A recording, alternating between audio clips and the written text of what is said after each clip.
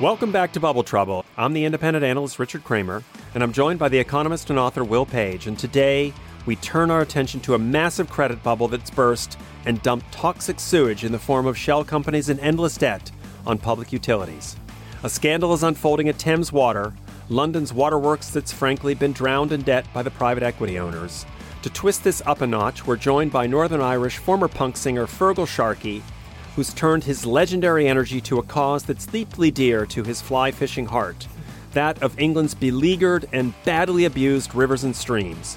It's a great reminder of how these financial bubbles impact all our lives, and Feargal's dogged pursuit of justice on behalf of all of us who like to swim, fish, or just enjoy the sight of the UK's precious rivers. We'll be back with Bubble Trouble in a moment.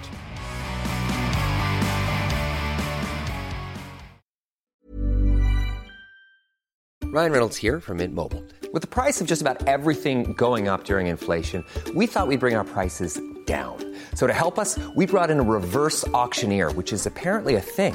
Mint Mobile Unlimited Premium Wireless. How to get 30, 30, bit to get 30, bit to get 20, 20, 20, bit to get 20, 20, bit to get 15, 15, 15, 15, just $15 a month? Sold! Give it a try at mintmobile.com/switch. $45 up front for 3 months plus taxes and fees. Promo rate for new customers for limited time. Unlimited more than 40 gigabytes per month. Slows full terms at mintmobile.com. I'm Sandra, and I'm just the professional your small business was looking for. But you didn't hire me because you didn't use LinkedIn Jobs. LinkedIn has professionals you can't find anywhere else, including those who aren't actively looking for a new job, but might be open to the perfect role, like me. In a given month, over 70% of LinkedIn users don't visit other leading job sites. So if you're not looking on LinkedIn, you'll miss out on great candidates like Sandra. Start hiring professionals like a professional. Post your free job on linkedin.com/achieve today.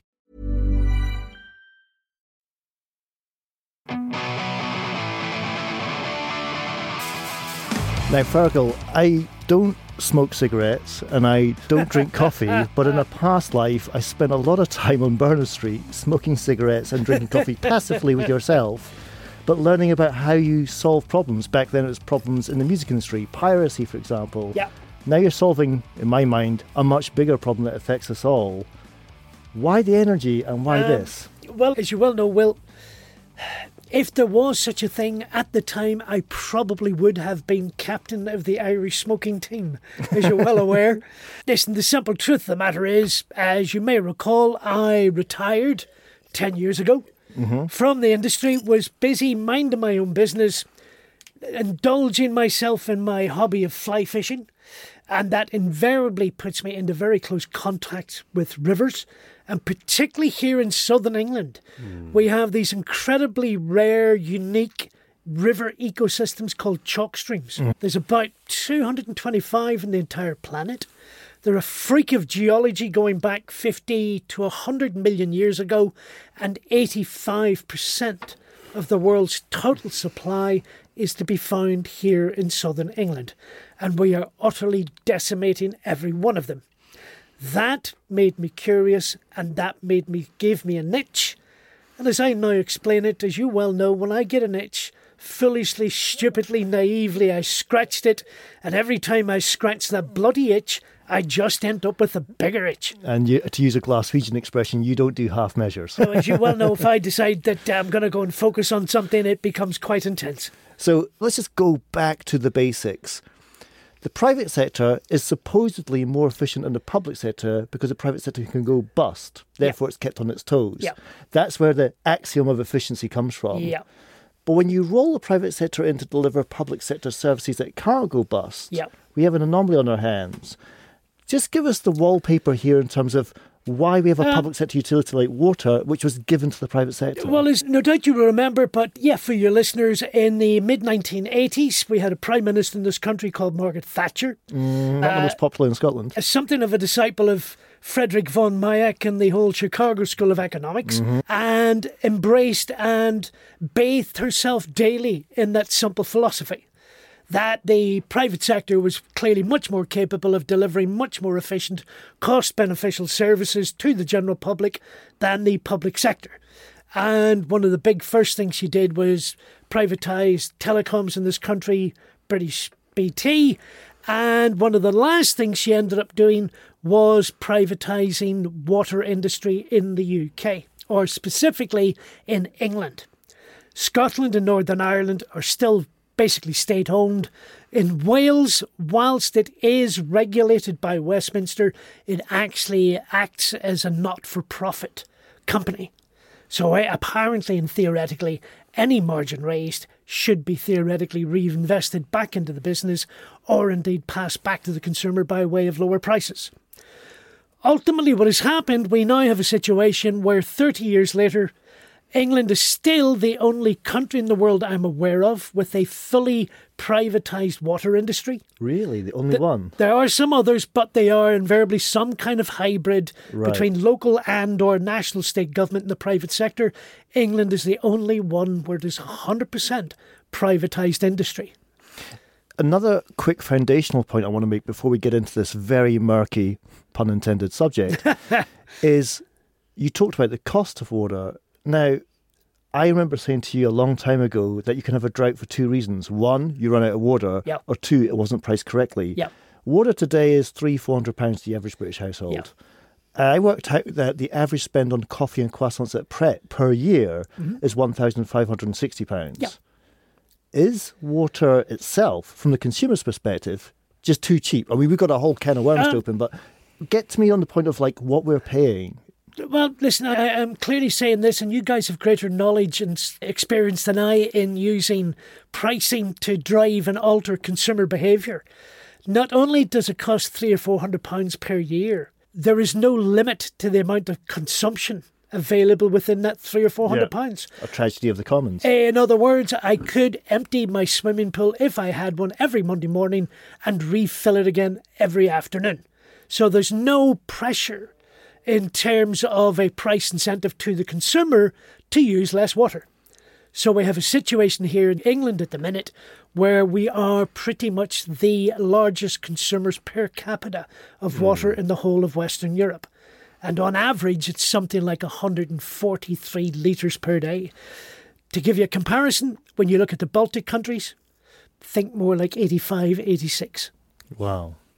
Last foundational question for me before I hand it over to Richard is, again, assume no prior knowledge with our audience.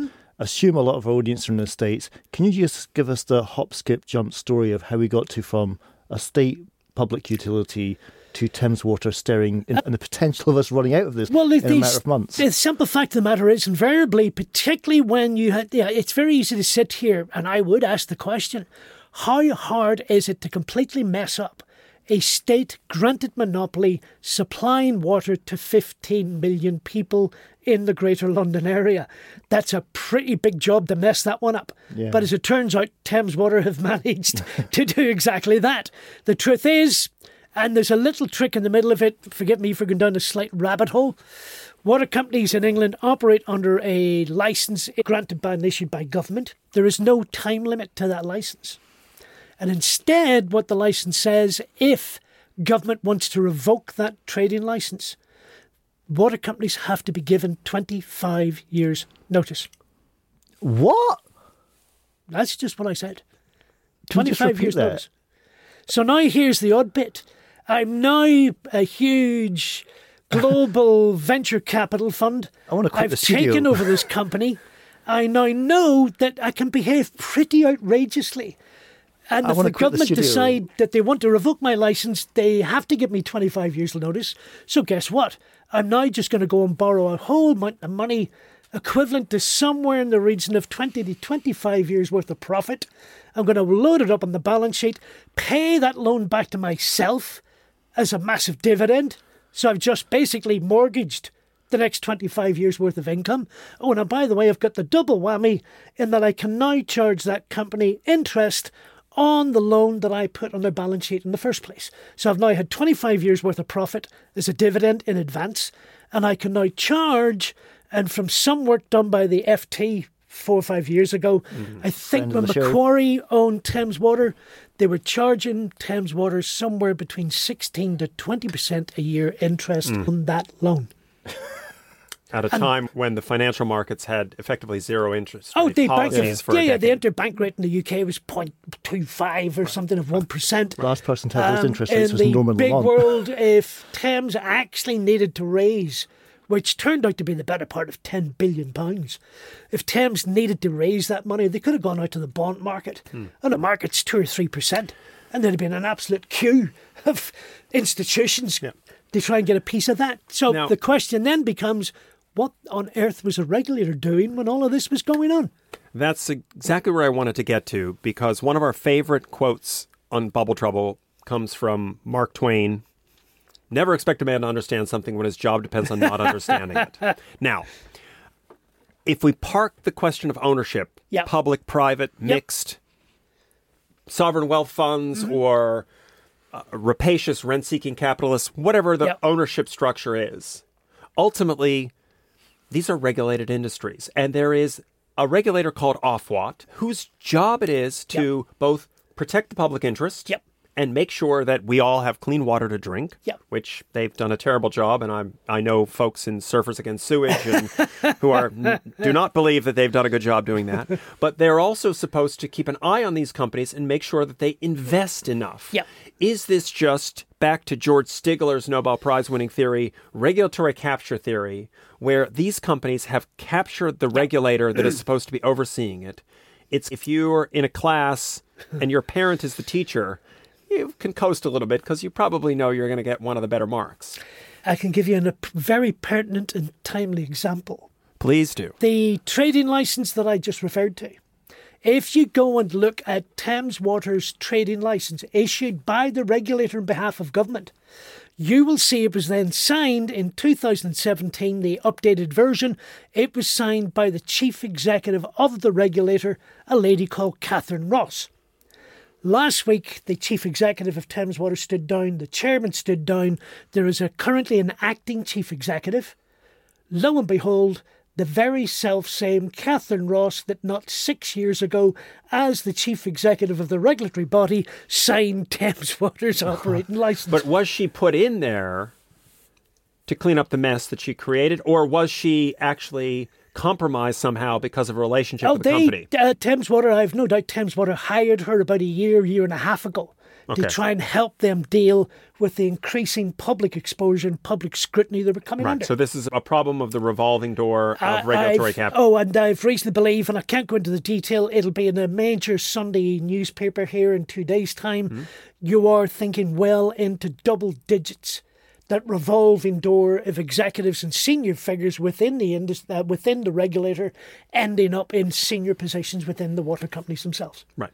Now, in advance of this podcast, I did a little background reading. For example, today in The Economist, they had a long section on this whole mess with the water companies.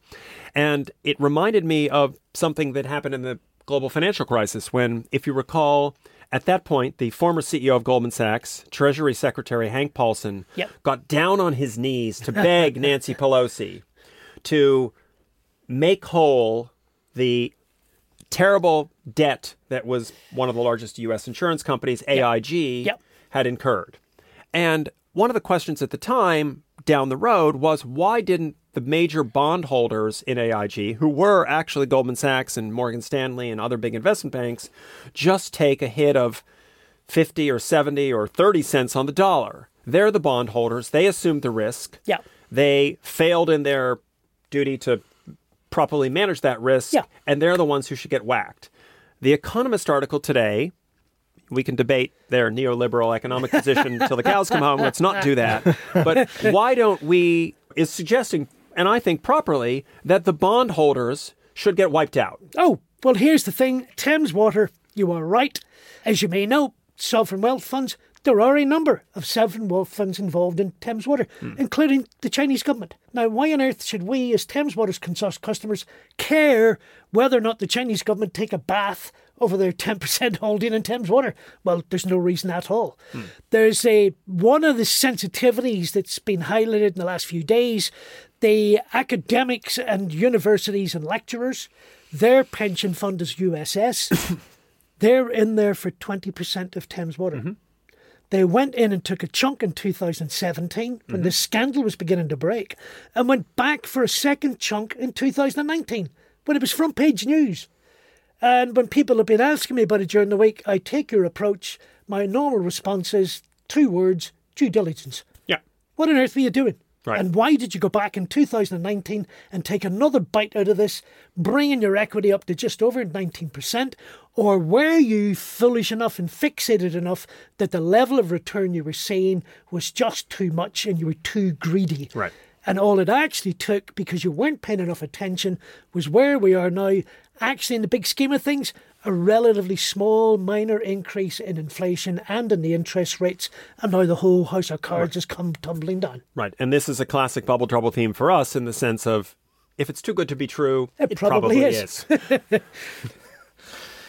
I think maybe worth us reflecting on a past podcast, Richard, the Chicken Shit Club. Do you want to introduce Feargal to the concept of the Chicken Shit Club? Go on. There's a book by my good friend Jesse Eisinger called The Chicken Shit Club, in which he references a statement by James Comey when he was running the Southern District of New York, talking about prosecutors, federal prosecutors, who only took cases that they could win. And were inclined to take deferred prosecution agreements where companies admit no wrongdoing, but say, we'll pay a fine, and sort of let them off the hook.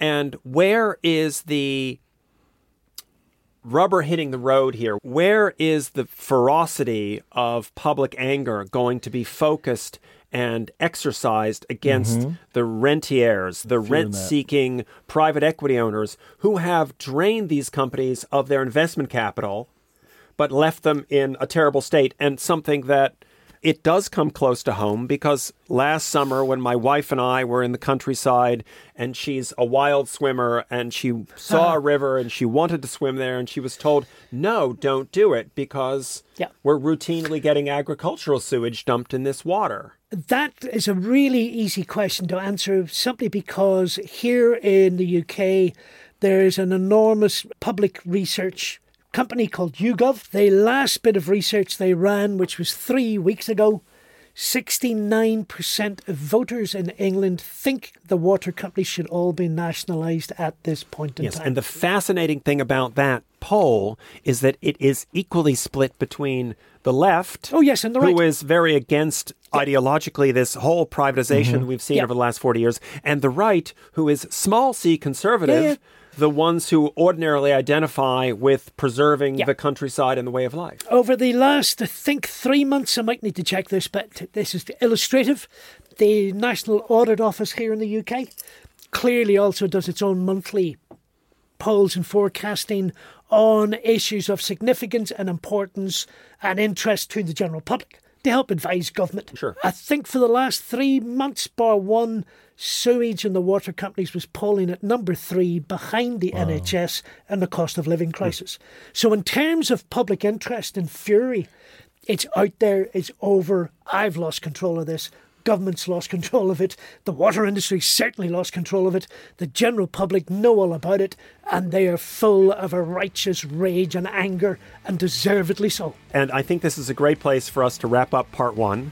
And to say congratulations, because I know you have been at this for a very long time. From the heart. And to elevate this to public consciousness and not just be something that is waved aside as a noisy complainant, but is something that is embraced by all sides. Unifying. And we all care about it. I'd like to think the next wave of it is Mums for Lungs and all the people looking at our environment. But fantastic job. Feargal Sharkey will be back in a moment with part 2 of Bubble Trouble to go deep down the rabbit hole of what we can do about this mess and how we can prevent the next one from coming.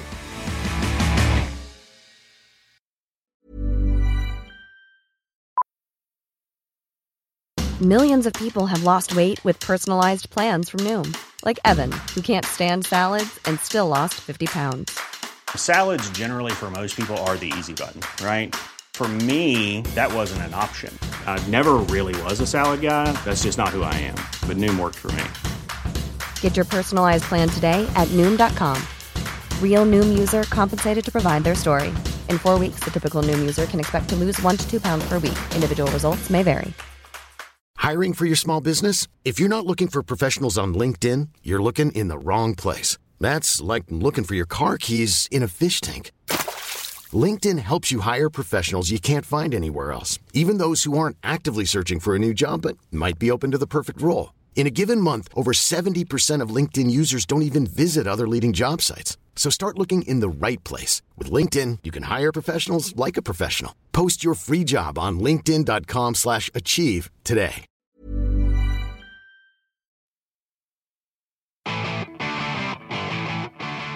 Welcome back to Bubble Trouble with myself, Richard Kramer, and my dear old friend Feargal Sharkey, who is fighting a wordy fight on behalf of, as Richard pointed out in part one, the left of the political spectrum, the right of the political spectrum. We all have taps. What comes out of it matters, and this podcast is going to matter to you. Now, we're dealing with a mess, and we're going to be, in part two, calculating the size of that mess.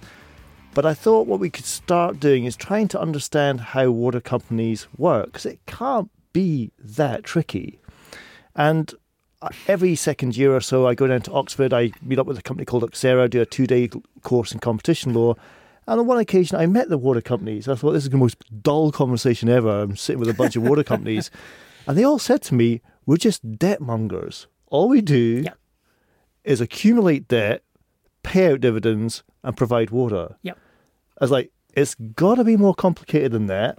They said, it ain't. If you actually break it down to 2 or 3 moving variables, that's all that's happening here.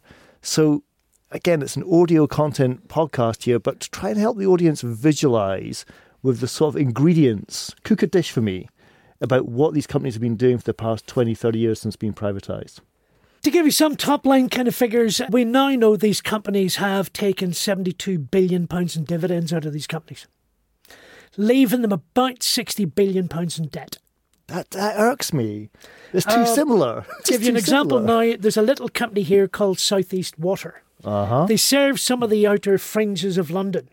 There's an article in the FT. As it turns out, over the last 2 years, 3 years, they've spent more in paying out dividends and, more importantly, servicing their debt than they actually spent on the infrastructure and keeping the taps supplied and running in Southeast London.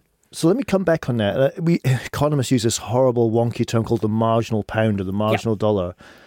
A water company has that marginal dollar. It chooses what it wants to do with it.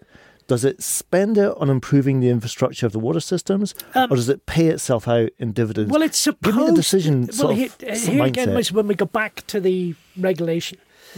Now, I am going to disappear down a bit of a rabbit hole, so bear with me. That's what part 2 is for. 2 years ago, the regulator wrote to the water companies. You can go out and Google these letters. They're out there on the internet. And what the regulator was trying to explain to the water companies, who were coming under increasing public scrutiny as to what was going on. And the regulator reminded the companies of their statutory obligation in this country. They have a legal duty to build, operate and maintain sewage systems. Maintain. Correct. Sewage systems capable of dealing with the contents of those sewers.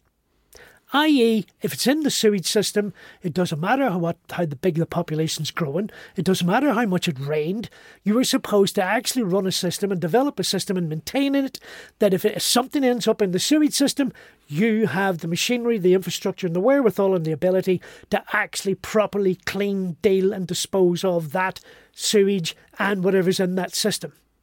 They wrote a second letter 6 months later, come to your point, in the regulator's opinion, water companies in England for 30 years have been provided with all of the funding they needed and that was necessary for the water companies to meet all of their legal obligations, including building, operating and maintaining a sewage system that is efficient for the 21st century, something the water companies have to certify annually to the regulator that they do. So there's no excuse. There's no excuse. Can we pause for 1 second? Because many people listening to this won't know that a 30-mile stretch of beach is currently closed in the UK. Yeah.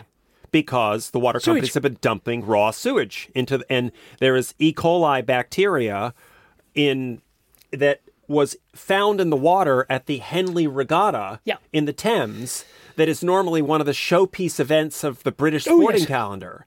And there are so many examples of failure that the idea that the water companies could sign up and certify that they can handle that, well, what we're seeing is a massive regulatory failure. On a national level, every single river in England is now polluted, and one of the biggest sources of that pollution is the water industry. Right. There's where we are. Let me just bring this to a close. So the question becomes, you've had the money. Yeah. You've owned up and you certify to the regulator annually, we, the bill payer, have given you the money. You've clearly not delivered the service. So A, what happened to money? And B, since you've not delivered the service, would you mind terribly, we'd all like a refund, please, on that element of our bill. Is there any clawback provision? None.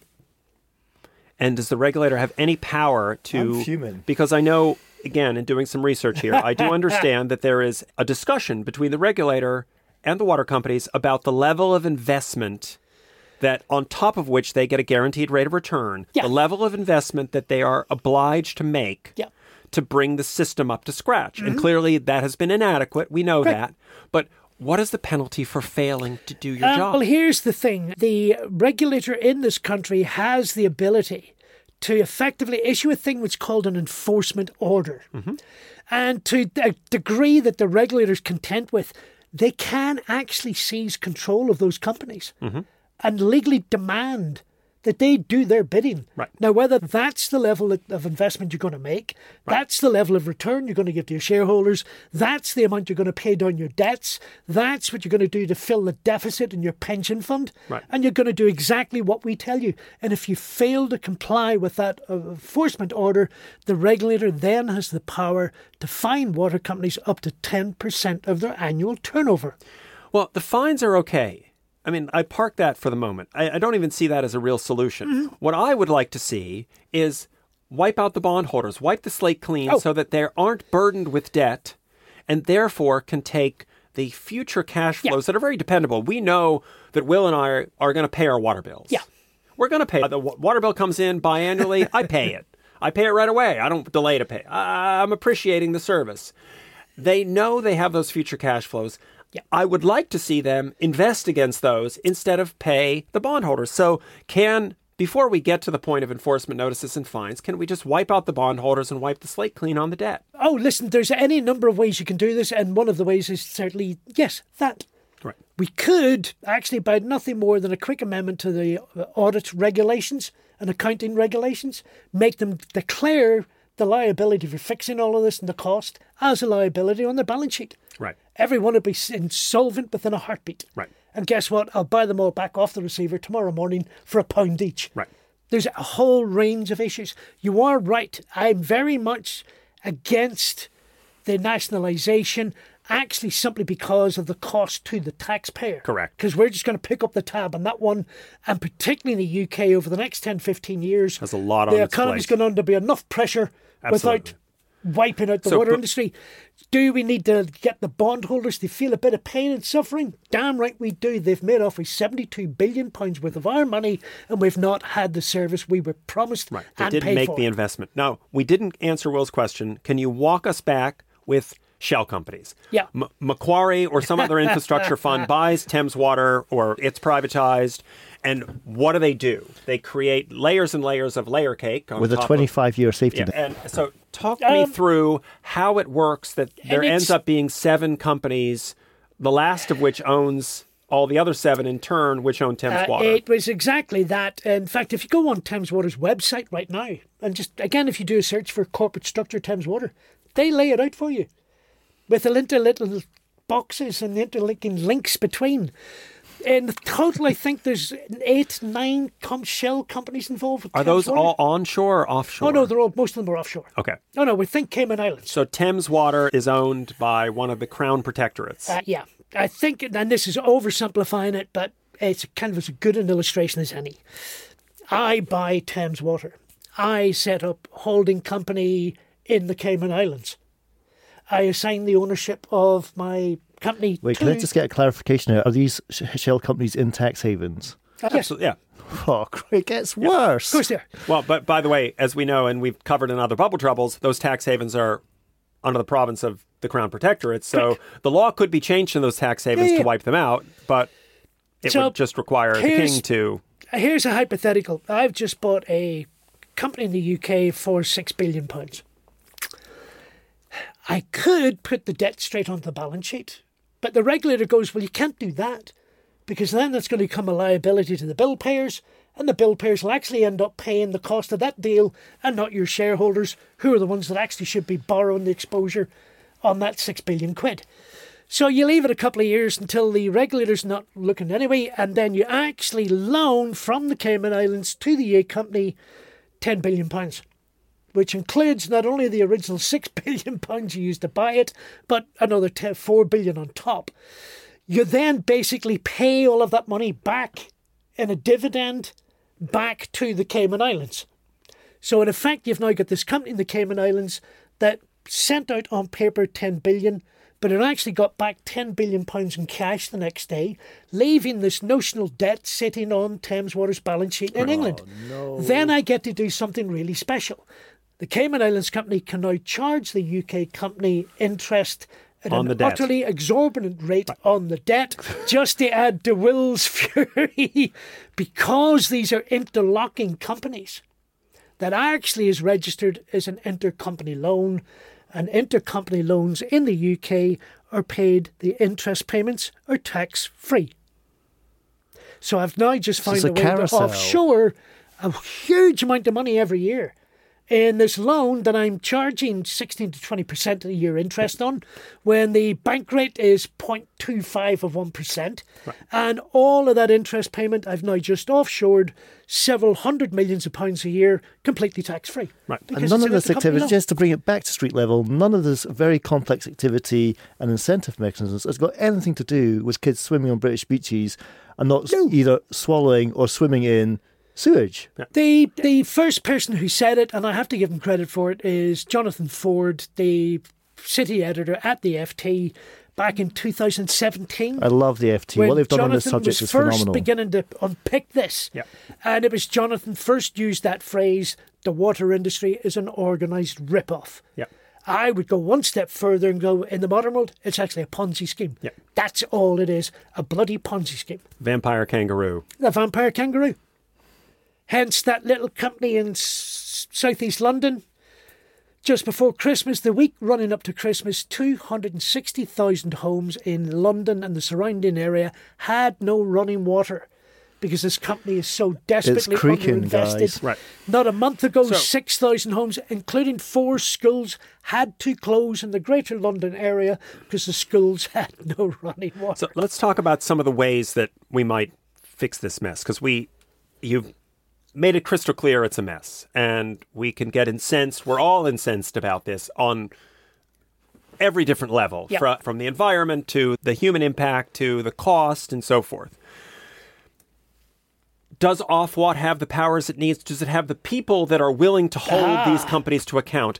And why not put a simple requirement on the companies that if they fail to meet these KPIs, for example, all the sewage discharge in storms, which are always exceptional events, except they happen all the time, could you say you can't pay any dividends or interest payments until you meet your KPIs?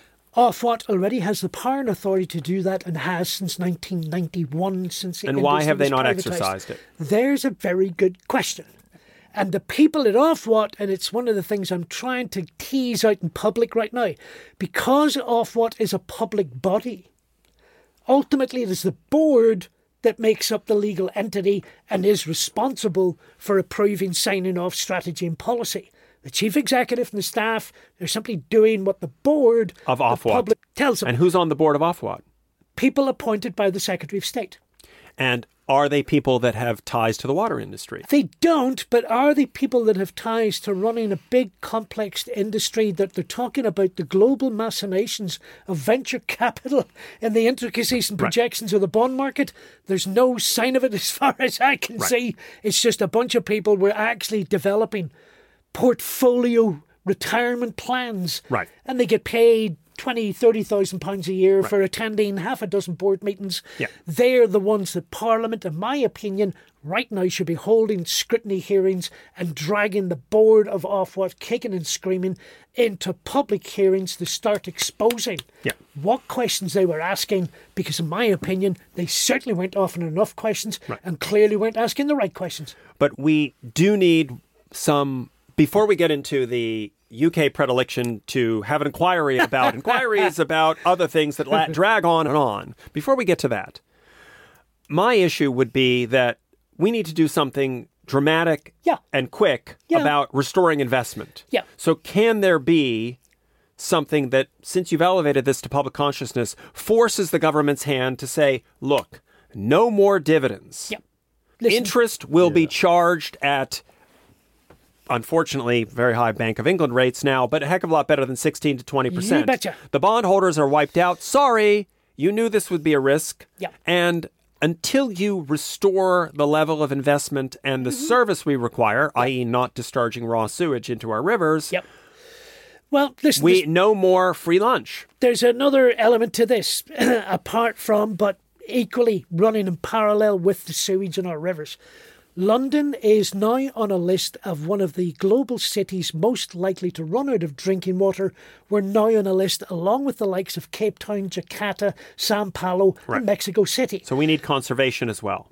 According to the National Infrastructure Commission, simply now to secure London's water supply for the next 30 years is going to cost £20 billion. So there straight away. We can put the sewage thing aside briefly. But if we want to keep the taps running in London, it's going to cost somebody £20 billion over the next 30 years. So guess what? One way or another, the government can't afford it, the taxpayer can't afford it, so we're going to have to find some mechanism. And I think, personally, the mechanism and the rules and the legislation are all there.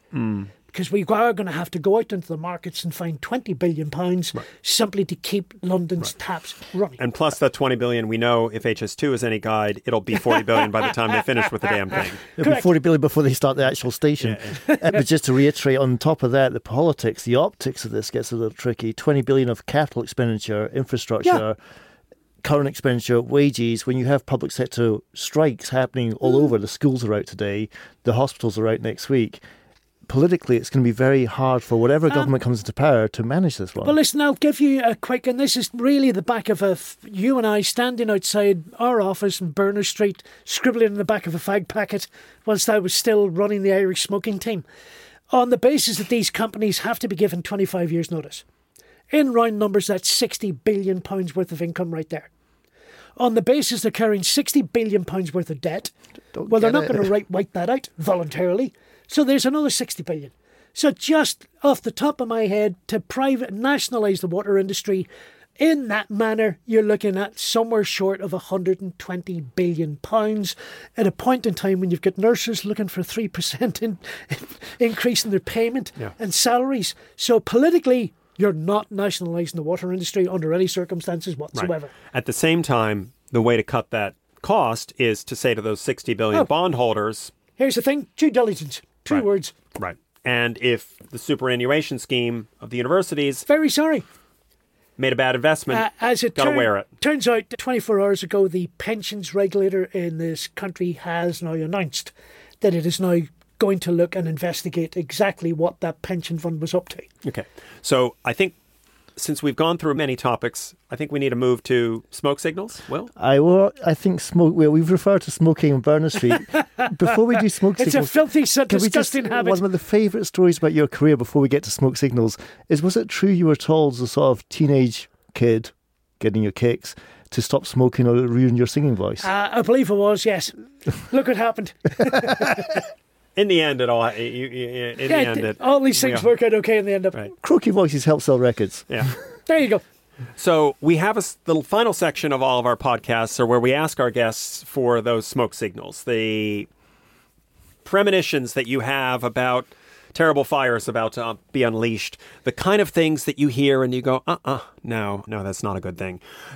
What are the few things you've heard in sinking yourself into this deep debate, into the mire of this deep debate, that have just set your hackles off, have just set you on edge, and you say, look, when someone says that, they're misdirecting, they're dissembling, they're trying to obfuscate the issue, watch out. Let me do two things here. When it comes to the water industry, I have found myself forcing myself to become a walking encyclopedia of the detailed, laborious machinations of the financing of the water industry. Simply because every time early on when I went to have a conversation with the industry or the regulators, I quickly realised if I was being polite, what I was getting was a half-truth. if not an absolute Right. downright lie. Right. And I take it you did not study corporate finance for 5 years at London Business School to figure all this out. Funny, okay, minute. It's kind of, shall we just say, you don't need a particularly finely tuned bullshit detector to know when you're being bullshitted. I think we've got the title of our podcast. The bit for the kind of broader thing, and I have said this to my children, and I say it to young people generally, as an adult, I'm really sorry. And particularly here in the United Kingdom, because the mess that we've created and the state this country's in and the state our public service is in and the unbelievable catastrophe that's about to befall the environment and the budget and the world of finance in this country, I'm really sorry. I apologise in advance. We've completely screwed this up. If I was 24 years old, I would be in Whitehall right now building barricades.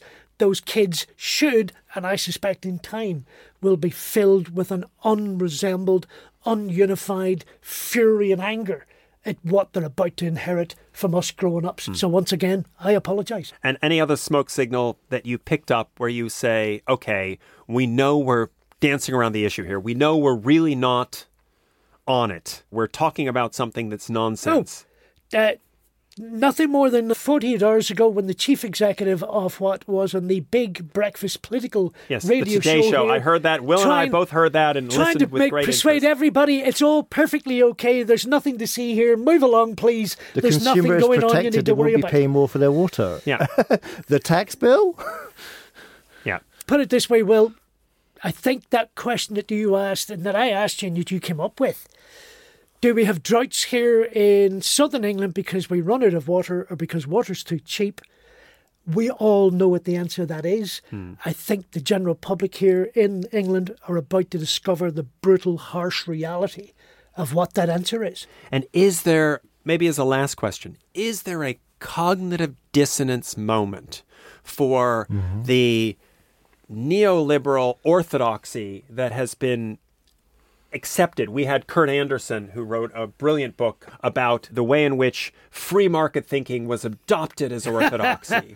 Is there a cognitive dissonance moment, especially for all those conservatives who believe privatization was the solution, of appreciating that this has led to an unmitigated disaster? Oh, well, listen, that's in this country. Unfortunately, we don't have to rewind that clock back that far. I simply go to look for the premiership of a lady called Liz Truss and what the hell it did to the bond market in this country. Briefly. And what she didn't take long. What we're going to have to do and what we're going to have to live with. It was the lifespan of a lettuce. It was the lifespan of a lettuce. And part of why my children and the next generation should be utterly furious. That simple calculation, and again it goes back to that regulations to start the operation of free markets. So as a matter of dogma, we have to get rid of any form of regulation whatsoever and leave these markets completely unfettered. Problem was, the bond markets took one look at that, and I think overnight this country dumped the better part of 30-odd billion pounds worth of value off the bonds market. I think the end result was we're down 54 billion pounds or something. Yeah. Well, that's interest payments that we now have to pay. And add to that, the most cost expensive gilts we've ever had to issue were issued the other day. And add to that 54 billion and the cost of service and that, to the cost of Brexit, to the cost of COVID and lockdown. And that's why I'm looking at my children going, you know what, by the time all this is done, we're probably talking well over £1 trillion. By the time somebody pays for all of this. And it's my children and your children and their children's children are probably still going to be paying that debt for decades to come. So when you mention Liz Truss, I believe that every Prime Minister has a portrait in number 10 Downing Street of them in the stairwell. They do. And under the one of Liz Truss should be the words, the only thing that's trickling down is the piss I'm taking. I think that's a great moment to close on. Thank you so much, Feargal Sharkey, for coming in. I want to put wind in your sails, Feargal. If this podcast can put wind in your sails, so be it. And keep doing the yeoman's work of fighting for something we all desperately care about, which is having decent, clean drinking water and safe rivers to swim and fish in. That's very kind of you, and thank you for the invitation, the opportunity. A very special thanks to Oliver Blois and Stella Massonet at Platoon Studios in London. If you're new to Bubble Trouble, we hope you'll follow the show wherever you listen to podcasts. Bubble Trouble is produced by Eric Newsom, Jesse Baker, and Julia Nat at Magnificent Noise. You can learn more at bubbletroublepodcast.com. Will Page and I will see you next time.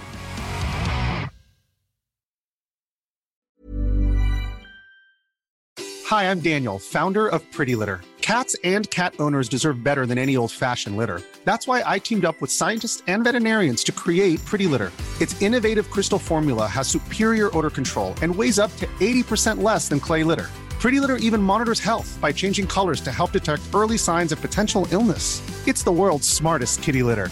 Go to prettylitter.com and use code ACAST for 20% off your first order and a free cat toy. Terms and conditions apply. See site for details.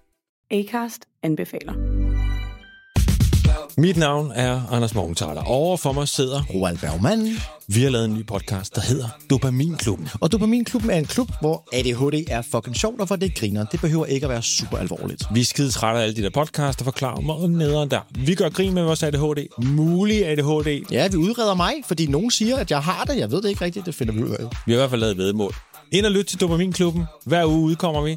Der laver vi sjov og spas med at have den her vidunderlige dopaminmangel.